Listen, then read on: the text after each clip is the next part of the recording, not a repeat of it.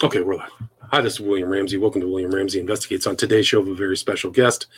His name is Jack Goldstone, and he wrote a book. The first edition was in 1991. There's a newest edition, 2016. Title of the book is Revolution and Rebellion in the Early Modern World, Population Change and State Breakdown in England, France, Turkey, and China, 1600 to 1850. Really a fascinating book. Read through it yesterday and today. Professor Goldstone is the Virginia E. and John T. Hazel Jr. Chair Professor of Public Policy at George Mason University and a Global Fellow of the Woodrow Wilson International Center. Previously, Dr. Goldstone was on the faculty of Northwestern University and the University of California and has been a visiting scholar at Cambridge University and the California Institute of Technology. He has been a fellow at the Center for Advanced Study at Stanford University and has won fellowships from the MacArthur Foundation, the J.S. Guggenheim Foundation, the U.S. Institute of Peace, and the American Council of Learned Societies. His Twitter is JGOLDSTO or JGoldstow at Twitter. So if you want to reach out to him, he's also written other books. One's titled Revolutions, Theoretical, Comparative, and Historical Studies from 2002. Also, Why Europe? The Rise of the West in World History, 1500 to 1850, published 2007. And Revolutions, a very short introduction, published in 2014. And again, his name is Jack Goldstone. Title of the book, Revolution and Rebellion in the Early Modern World. So, Dr. Goldstone, are you there? Yeah, I'm here. Glad to be with you today, William. Great. Thanks for agreeing to the interview.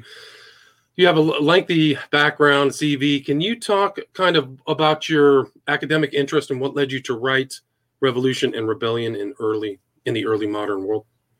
Yeah, it'd be a pleasure. I've actually been interested in the topic of revolution even before I got my PhD. When I was in college, I was struggling, as many people are today, asking the question, why do governments do so many dumb things? It seemed odd to me in the 70s that we were putting a lot of money into an anti-missile system that a lot of my scientist friends said wasn't going to work. And so I started looking at why do governments make mistakes, given that they should have access to the best advisors, they have enough money to purchase all the expertise they need. Presumably they have an interest in succeeding, and yet they often fail. And then I thought, well, what's the most spectacular incidence of a government failing? And that's obviously when it gets overthrown or collapses in a revolution. So it's kind of like, test to destruction. You want to see the ultimate situation where government goes wrong. So I started studying revolutions and asking kind of questions that seemed like, what is behind a revolution? What's behind the collapse of a government? What does it have to screw up so badly that it can't even stay in power? Especially, as I said, when it starts with all these advantages, the best experts, the elites are on its side, unlimited borrowing capacity and funds. And so it was a little hard to figure out, especially since there were three different trends at the time in history that were going against me. As we know very well, academics is prone to faddish belief. We have ways of getting caught up in things like, critical race theory, everybody has to follow that. Or Marxism, everybody has to follow that. Well, when I was working this out, there were three trends in the history books and among scholars that were working against me. One was the infatuation with Marxism, the belief that these great historical forces were driving things and that revolutions were a transition from some Marxist stage like feudalism to capitalism or capitalism to socialism. So that kind of big materialist macro view was one. Pushing back against that was the cultural view, saying, historical change is all about great ideas and great transitions, whether it's the Enlightenment or the rise of a kind of absolutist state idea. And so you had the materialists who were Marxists and the culturalists pushing against each other. And I also have to say, people kind of stuck within a narrow framework. That is, national history was dominant. You were a French historian, then you studied the French Revolution, and all of your expertise was going to be on France for a 50-year period from, say, 1739 to 1789. If you studied Napoleon, that was a different group of people. And gosh, if you studied England and the English Revolution of the 17th century, you could spend a lifetime without talking to people who studied the French Revolution. So I was coming at this as, wait a minute, I actually trained at one point as a physicist. I just want to get the data and see what's going on, maybe figure out a pattern in the data that gives us a clue and is not caught up in these things. So I started looking at data on countries that were going into revolution. And I looked at countries wherever they were. I looked at Japan before the Meiji. I looked at England before the Great Puritan Revolution. I looked at France before the Great French Revolution, Russia before the Great Russian Revolution. And I tried to figure out what were they all doing wrong, in a sense. And I found the patterns were could be documented. So to make it straightforward for your readers, 4 different things seemed consistent. 1, governments got into financial problems. As I said, I started out thinking that, oh, governments are rich, they can borrow. It turns out they can only borrow up to the point at which they lose the confidence of their lenders. So if you have a government that gets into excessive debt and the bondholders don't want to honor the debts, a government can get into trouble in a real hurry. All of a sudden, people start running away from it rather than toward it. Right? All the debates we're having in America now about the debt limit and all of that, right. Well, it's interesting you say that, because I'm reading the book thinking this book is perfect for today. Debt limit, elite fighting with each other, which you can get into. And I was like, wow, this is like you're relaying the blueprint for current America. Anyway, sorry to interrupt. It's a bit scary, but let's do the history first, and then we'll catch up to where we are today. But anyway, all of these great, like the French government played a key role in helping the American Revolution become a success. The French government sent navy, sent military. It was a joint French-American operation that led to Cornwallis's surrounding and surrender at Yorktown. But that was very expensive for the French to send expeditionary forces everywhere they needed to go. So the French borrowed a lot of money. They borrowed so much money, they had to borrow from their own wealthy French, the nobility and the elite, and they had to borrow from Swiss financiers and a lot of other people. They came up with creative games to raise money. Sound familiar, right? They raised money off life insurance contracts and other things. Anyway, by the time the 1780s came around, about a decade after the war ended, the nobility were starting to say, the war's been over, we're not going to pay the taxes that support these debts anymore. The Swiss and other financiers were saying, I don't think we have enough guarantees anymore. And the French basically ran up against their own debt limit. They found out they needed to borrow money to keep the government going, and borrowers weren't willing to lend at anything like reasonable rates to turn over the existing debt. So the French government felt, well, I guess, we're going to have to redo the tax system to get the revenues to pay our debts. And that's what led to the calling of the Estates General, and everything unraveled from there. But this was quite common. When governments get into financial trouble, that's a precursor of revolution. But that's not sorry, please continue. Please continue. Yeah, not the only thing required. Because if the elites could all agree, oh yeah, we need a new tax system, we'll pay higher taxes and we'll put the government back on a good financial foundation, you're out of trouble. For revolution, the elites have to be so divided that they can't even agree among themselves to take the steps that are necessary to restore strength to the country. And so these elite divisions don't come out of nowhere. They generally come out of some decades of changes in the economy that steer the benefits of the economy in new directions and benefit narrow groups. So, you might have landowners, you might have urban merchants, but instead of kind of sharing the way they used to, one group gets an advantage in the economy, and that makes the others resentful, and the divisions go from there. And then the last element that occurs in revolution is some large portion of the population is not doing as well as they expected to. Now, in early modern times, people didn't expect 3 or 4% economic growth per year. They couldn't even measure it. They just knew if they were able to support their families or not, if their tax burden was manageable or not, if they were getting squeezed. But what we can see now in hindsight is that periods when real wages were stagnant or declined And when the rents for farms and housing were going up and getting out of reach of people, you had enough popular anger that elite divisions could pull people out of their homes and farms and into the streets to follow revolutionary leaders. So these three elements, debts, extreme elite polarization and inability to agree, and enough popular anger to follow dissident elites, that's when you get these revolutionary changes. And the reason governments can't resist, they don't have the money to pay off supporters, they don't have the elite support to get through the crisis, and then they can't manage the popular uprisings that occur, which scare people and create further problems.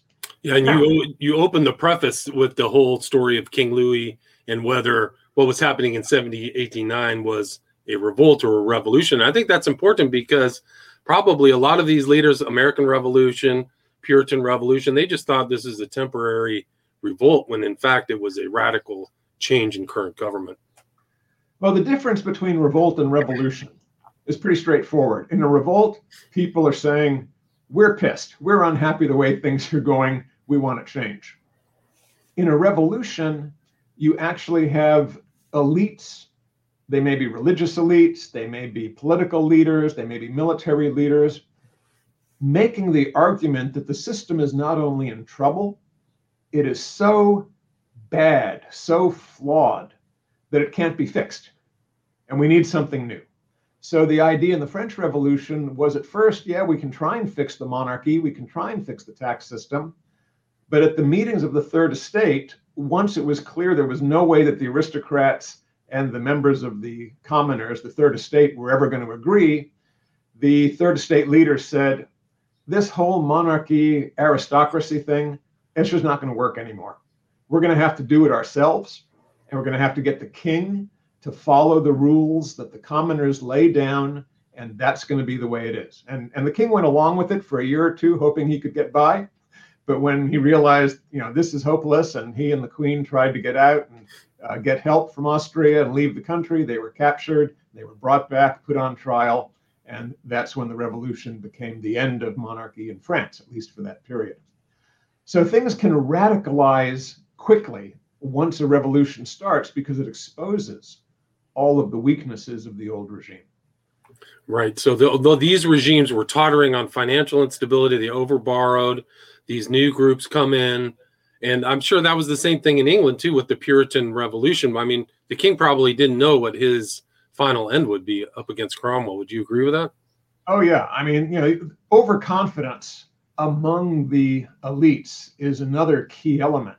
If people really appreciate the danger they're in and are willing to say, doing the same thing with just a little tweaking is not working, we're really going to have to be, radical, do something different. That's how you avoid these major crises. I've looked at places that looked like they were on the way to revolution, but didn't quite go there. And what you see is a willingness of the elites to be far more flexible. So in the 1830s, when there were revolutions in France and Germany and so on, in Britain, there were big, massive demonstrations in the streets. There were big fights in the parliament with sharp elite divisions. There were concerns about how to manage the economy in a new industrializing world. And it looked for a while like they were going to have a revolution in England too. But the reason they didn't is the leaders of parliament sat down and said, we're either going to get thrown out or we're going to cut a deal.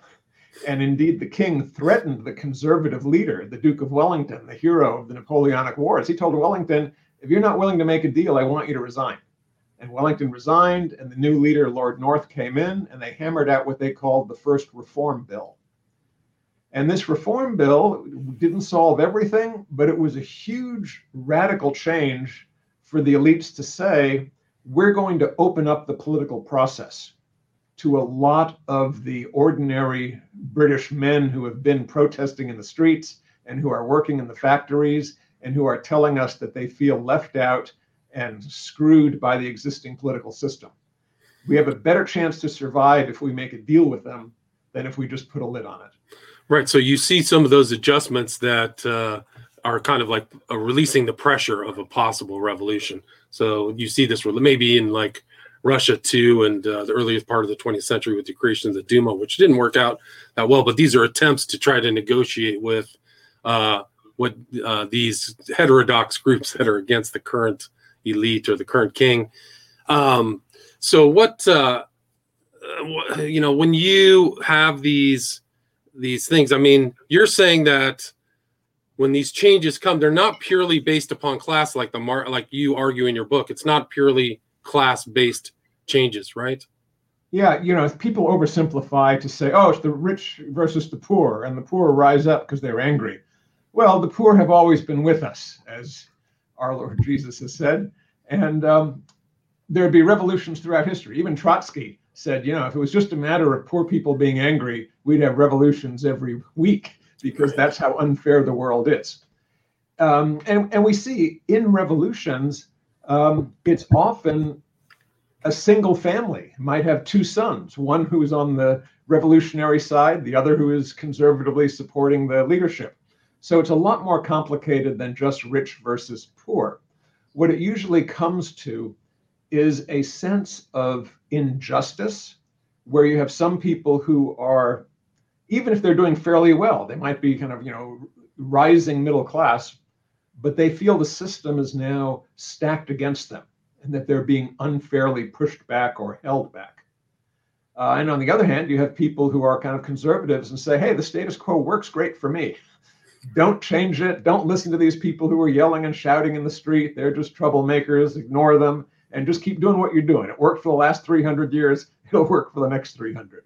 It's a delusion, but you can see it's easy to fall into. Right. No, please continue. Go ahead. Yeah, I was just going to say, so it's true that you have, before revolutions, you have growing inequality, but it's not that the inequality suddenly sets the poor against the rich. It's that the inequality starts to interfere with the economy working smoothly. You start to get wealth piling up in certain areas and draining away from others. And that leads to debates about what's going on. Some people might say, oh, the poor, they're lazy. They need religion. They need discipline. Other people might say, oh, no, the rich are being greedy. We need to change the rules so the rich don't benefit. And then once you have these arguments over how do we fix the problem, you either see a deal made that really upsets the status quo because people are daring and they're willing to do wild things. Like even Roosevelt, Franklin Delano Roosevelt in the 30s, faced with this Great Depression, Herbert Hoover was, don't change anything. We have a great system. Just let the pain run through the system. It'll be good for us. And then FDR came in and said, no, this is horrible. We have people out of work, starving. We have to do anything possible to change it. Let the government spend like never before. Let's maybe change the Supreme Court if we have to. Let's do things that maybe were inconceivable before because that's what we need. If that way of thinking triumphs, you can have a set of reforms that avoid the buildup of revolution. And people forget in the 1930s in the United States how scary it was. We had Father Coughlin trying to create a white nationalist ideology for the United States. We had fears about do we fight for freedom in Europe or do we stay isolated in our own house? It was a dangerous crunch time. And fortunately, the kind of radical progressive wing of the Democratic Party under FDR got enough done to position the United States to recover from the Depression and lead the world in World War II. Right. So you see this active involvement of those elites agreeing to certain policies that forestalled any type of current revolution. Well, in your book, you talk a lot about demographics. What's the demographic influence upon these revolutions and rebellions?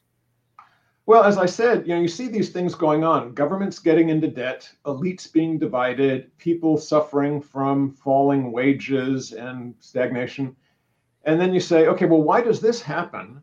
And especially, why would it happen the same way in England in 1640s, in France in 1780s, and Russia in the early 1900s, and China in 1911? Even in Turkey in the 17th century. And it turns out throughout history, if you look across countries, if you break down these kind of national silos and say, let's do global history, let's really do world history in a serious way, that there have been waves of revolution separated by waves of stability. People have looked around the world today and say, gee, why is there such a kind of authoritarian populism catching on in so many places? Isn't that weird? I could understand why in one country, but what is it with Brexit and Trump and Orban and Duterte and all these guys? Well, if you look further back in history, it's the same feeling with revolutions versus stability. You say, why were there revolutions in 1848 all across Europe? Why was the Arab Spring all across North Africa? Right. So we now know that if you look at history globally, and I think, my book was one of the first to really make this argument. If you look at world history, periods of revolution come about in waves. And what drives those waves is a pattern of population changes. That sounds weird, and it sounded so weird to people at the time. It was almost like, telling the geologist that the continents are moving and spreading apart. It was like bizarre and impossible to believe for a long time until the evidence piled up. And I spent a lot of time, I have to say, trying to pile up the evidence because people simply did not connect population change with political change. I mean, nowadays, I'm happy to say, when people talk about the Arab Spring, they say, oh, all those young people who were out of work. Right? It's almost a commonplace.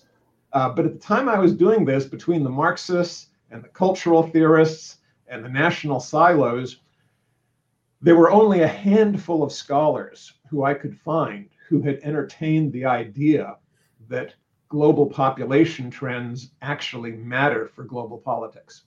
Right. But, and to be fair, it's not like it's a simple one-to-one issue. It's not like, oh, the population grows, it makes people unhappy, and they start to fight. Nothing like that at all. People actually like to live in big cities, right?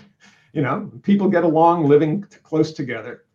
To understand how this operates, it's a question of how do economic and political institutions absorb new generations of human beings.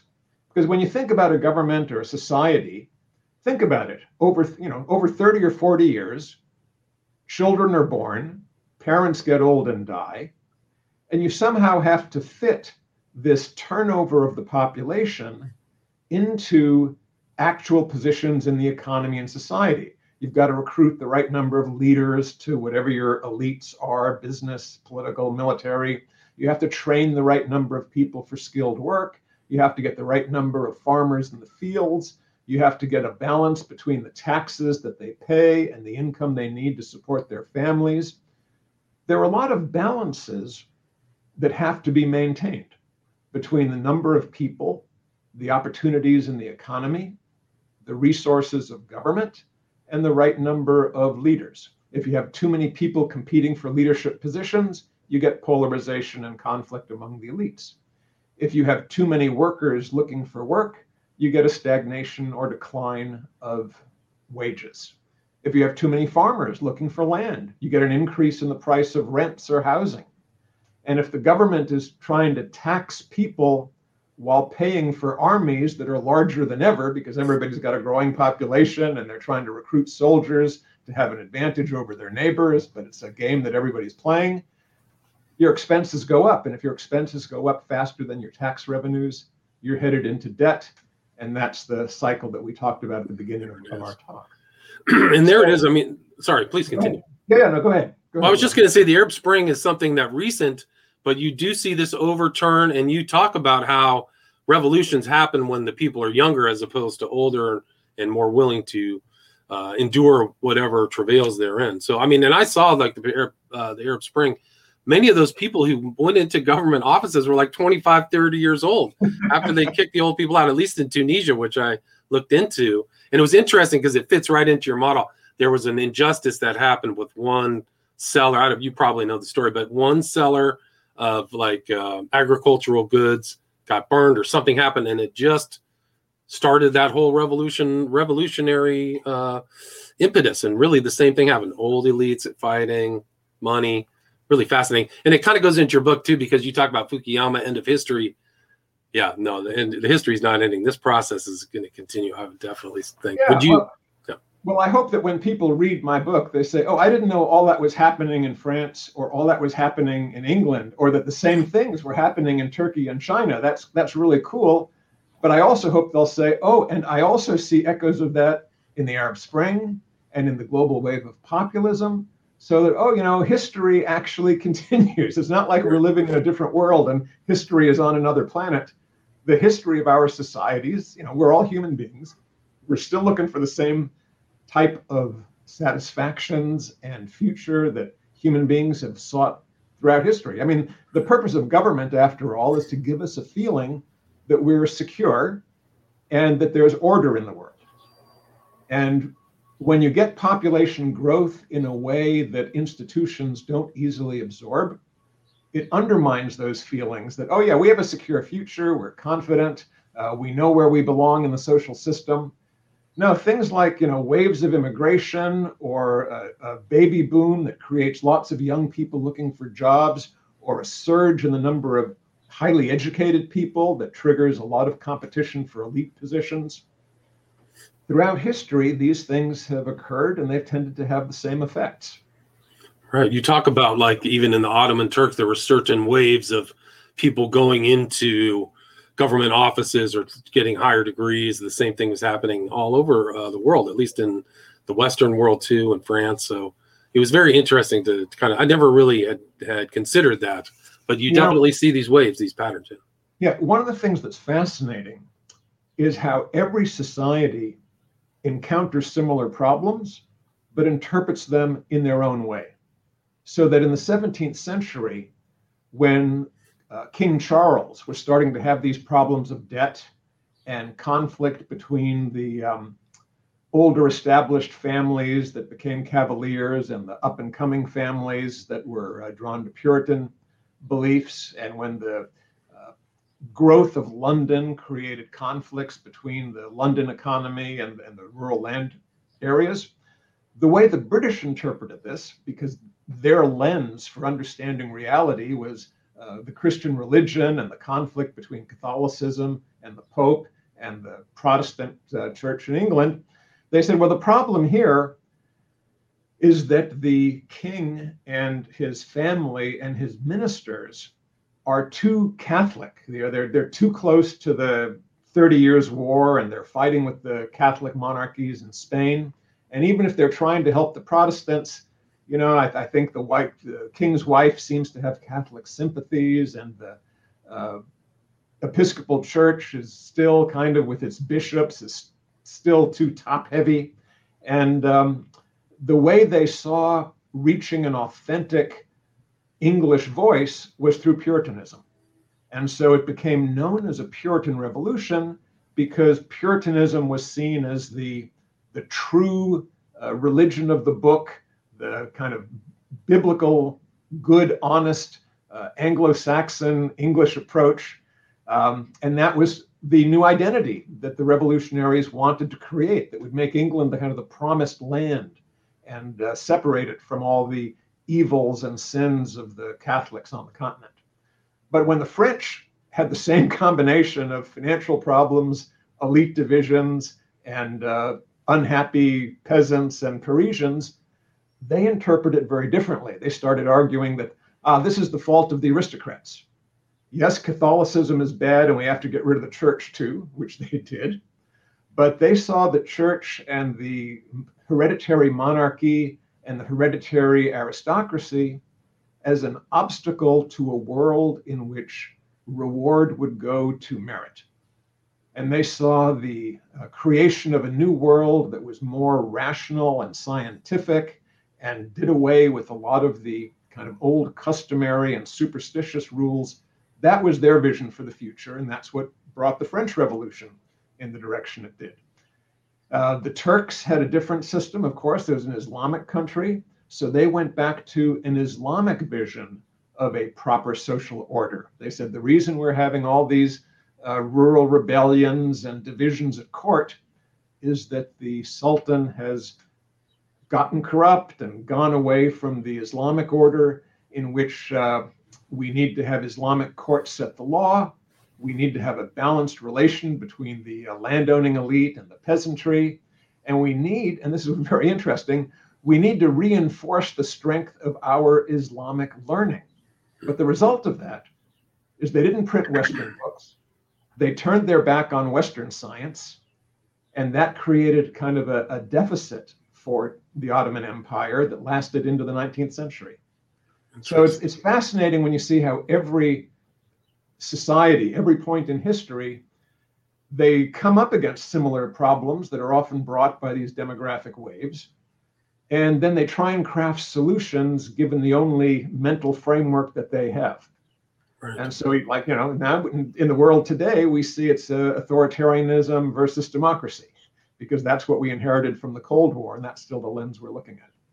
And in some ways, these revolutions, they also kind of came back through and came into a kind of, they wanted kind of a certainty, so maybe an authoritarian response. Would you agree with that? That at the latter ends of these revolutionary upheavals, they're moving towards kind of a more, like the French Revolution ended with Napoleon. The Ottomans become more Islamic. England becomes more Puritan, very rigid Puritanism. How do you see that? Is that a similar kind of authoritarianism? How do you perceive those patterns in these revolutionary events?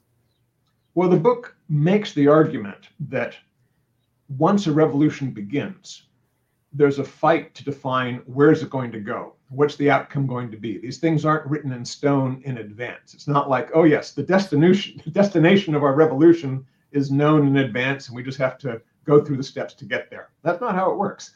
Once you upend the existing political and social order and start a revolution, it's not easy to restore social order and put together some set of institutions that people believe in so that they can go back to their business and feel confident and no longer stirred up to fight.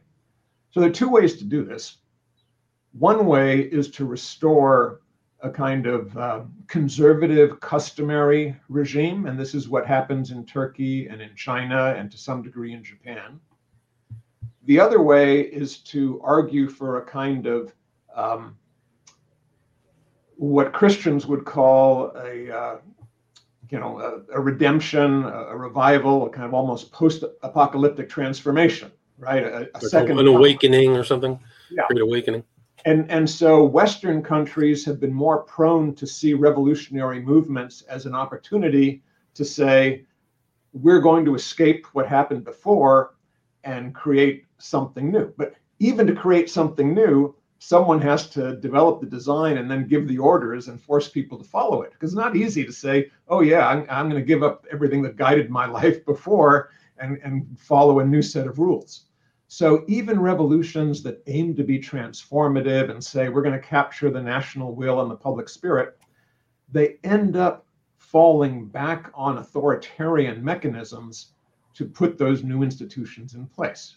Now you might say, well, what about the American Revolution? Wasn't that democratic? And wasn't the French Revolution, didn't it start out democratic before Napoleon? A lot of revolutions, yes, start out wanting to be democratic, but it's hard to stay that way. Even in England, the mother of parliaments gave way to the military rule of Oliver Cromwell because he couldn't keep the country together otherwise. The fights in parliament were too great. The things that helped the American Revolution be an exception to this rule is you had 13 different states, and each of those states was kind of small enough to manage their own affairs, and they had set up democratic assemblies during the Revolutionary War or before it, and they were able to manage on a small level. None of those local governments had to reconcile national level grievances and problems. Now, the fact that they stayed 13 separate states meant that other things didn't work well. And so after another decade, this confederation gave way to a constitutional convention. And then there were huge debates and huge compromises about how do we develop a constitution that will give us a strong federal government. And, that was a contentious process. And even the federal government, wasn't perfect. We ended up having a civil war where everything collapsed, just 60 years later. But at the time of the American Revolution, the fact that you had 13 different governments that were already in pretty good control of their local areas helped avoid the kind of all or nothing national government that usually turns into authoritarianism. Right. Yeah. No, it is fascinating. And then you talk also about population growth or demographic as a bet. I mean, you can look at it as a blessing or a curse. Can you talk a little bit more about that? Sure. Some people are afraid of revolution. They say it's violent, it's disorderly, and it's better to take your change gradually. Other people say, well, if you do your change gradually, it's not going to happen at all. You're going to get to a point where you're at an impasse and it becomes a violent collapse or nothing. I understand both of those perspectives. And the fact is, when you have a demographic bulge for several generations, you have some disruption in the normal flow of things. Economic institutions come under strain. A lot of popular and elite groups get aggrieved. It's hard to figure a way out. And it's rare that you find a way, and it requires both the willingness to give a lot up and the willingness to compromise. I think the best recent example to show how difficult this is South Africa under apartheid. While Nelson Mandela was in prison, he somehow remained optimistic that they would find a solution. But to those of us on the outside, it looked like the hard resistance of the apartheid government and the growing movement of violence in the townships and in the countryside, which was getting uglier and uglier and getting more radical, was going to lead to bigger and bigger military confrontations. How was that avoided? Somehow the white apartheid government of South Africa reached out to Nelson Mandela and said, we'll pull you out of prison if you'll agree to a deal to peacefully change the Constitution and give Black and colored people a vote, and yet leave the property distribution largely in place. We don't want to have a tax on white farms. We don't want to have the kind of the Zimbabwe disaster.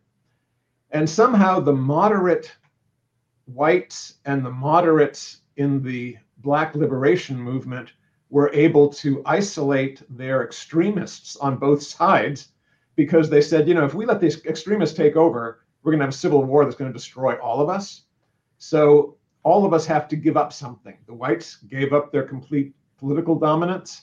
The Black liberation group gave up their insistence that all property be taken away from whites and redistributed to the Blacks.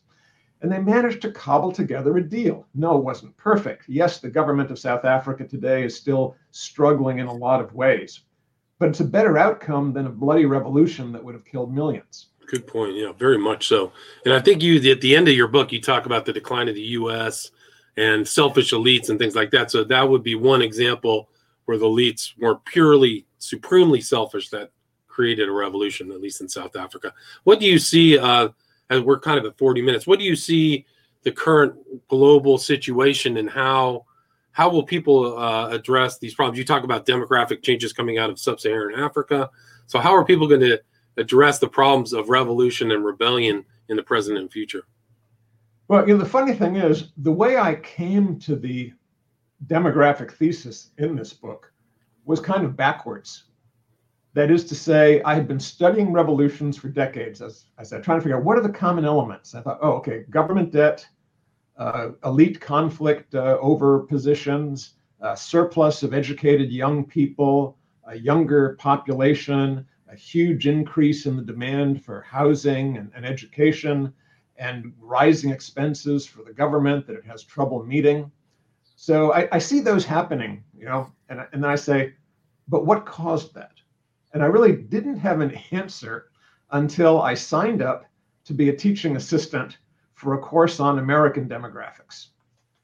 And I didn't know anything about demography at the time, but I had a really good professor who guided me in the course and taught me what I needed to know. And what the course was all about was how the baby boom in America in the 50s and 60s was leading to the upheavals of the late 60s and the hippie movement, the anti-war movement, the violence in the streets in Chicago and Kent State, things that we may not remember as much now, but the 60s were a mess.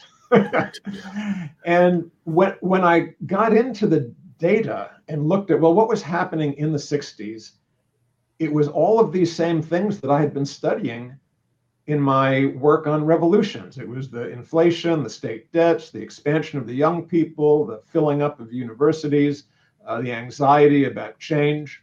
It was much milder than what I was looking at. And I think that's because America in the 60s was still a richer and more flexible society than most of the great monarchies and empires I look at in my book. But the family resemblances were there. So I said, gosh, I need to go back now and look at all of these cases of revolution that I've studied and see if there was a population surge prior to the events. And sure enough, not only was there a documented population surge, but it was possible to tie together the timing of population increase over 2 or 3 generations, subsequent inflation, state debts, elite competition. It all fit, and I had a book. There you go. And that's what I wrote. But then at the end, I thought, okay, now are we in a world that's totally removed from this, or could we see some of the same issues? And it struck me that, in places that are still struggling with economic development and trying to escape the kind of agrarian rigidity and get into the modern world, you would have exactly the same patterns. And so the Arab Spring was almost a perfect fit. Right.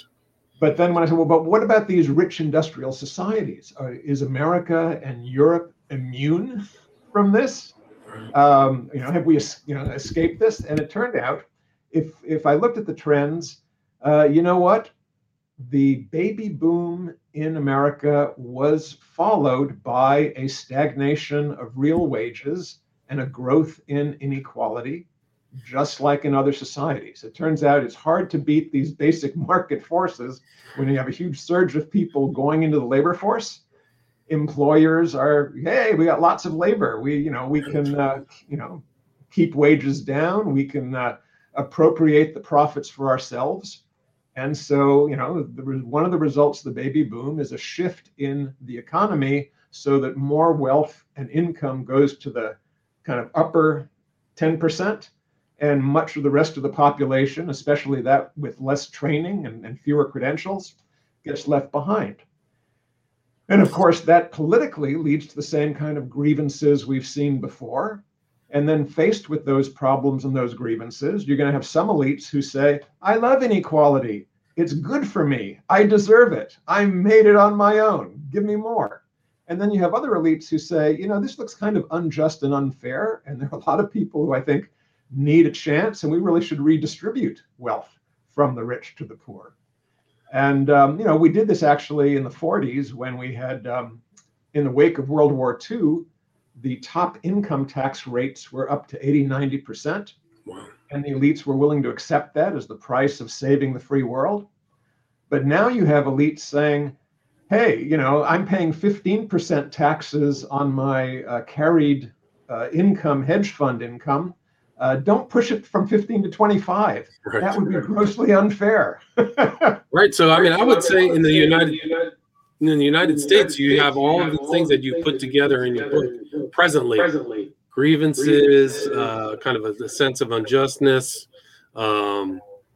elite kind of bickering, financial problems. It's all there right now. So people should read this book and see how it plays out. Yeah, should read the book, not to get scared, but to see how countries have failed to overcome this, or what was necessary to overcome this in the past, because there is a way out of it.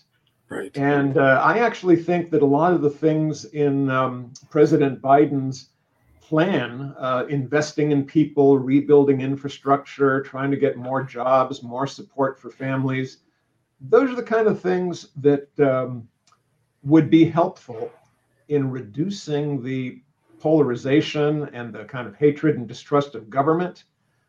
But the obstacle is getting elites to agree. We see this even within the Democratic Party, right? Right. And you talk about that, the population against the state. I think that a lot of people are dissatisfied the way the government's working, just it's functioning. So that's also another problem. So people can check that out. But we're almost like at 45 minutes, Jack. Is there anything you'd like to summarize or I missed or anything you'd like to add before we wrap up? The only thing I'd like to remind people is there's no escaping the world that we're in. You know, we might want to go back to a simpler time and say, oh, you know, I wish things were like they were in the 1950s or 60s. I wish it would be, you know, nice to see how it was when America was the only superpower leading country in the world. But if we want to be prosperous, successful in the future, and I think America can still be the leading country in the world for a long time to come, we have to overcome our internal divisions and find things that we all agree on, whatever they are. Because if we can't agree on some basics, then the other problems we're facing, whether they're climate or racial injustice or income inequality, are going to be insoluble. We're going to find ourselves on the opposite sides of these problems with no common ground from which to craft a solution. So read the book, look at how the human race keeps making the same mistakes, right? How we keep going through the same experience, and see that, hey, but there are solutions. The human race is still here. We can get to a better place. Let's think about how to do it together. And that's what I like. Excellent. That's a great way to wrap it up. Again, the title of the book is Revolution and Rebellion in the Early Modern World, Population Change and State Breakdown in England, France, Turkey, and China, 1600 to 1850. First edition published in 1991. Most recent one is 2016. I'll have a link to the book in the show notes so you can pick it up. Is Amazon the best place to get it? Or yeah, Amazon's easy, sure. And again, it's Dr. Jack A. Goldstone. Thank you so much, Jack. Appreciate it. What a fascinating conversation. Again, a real pleasure, and I hope your listeners enjoy it and hope they enjoy the book. I'm sure they will. Stay there.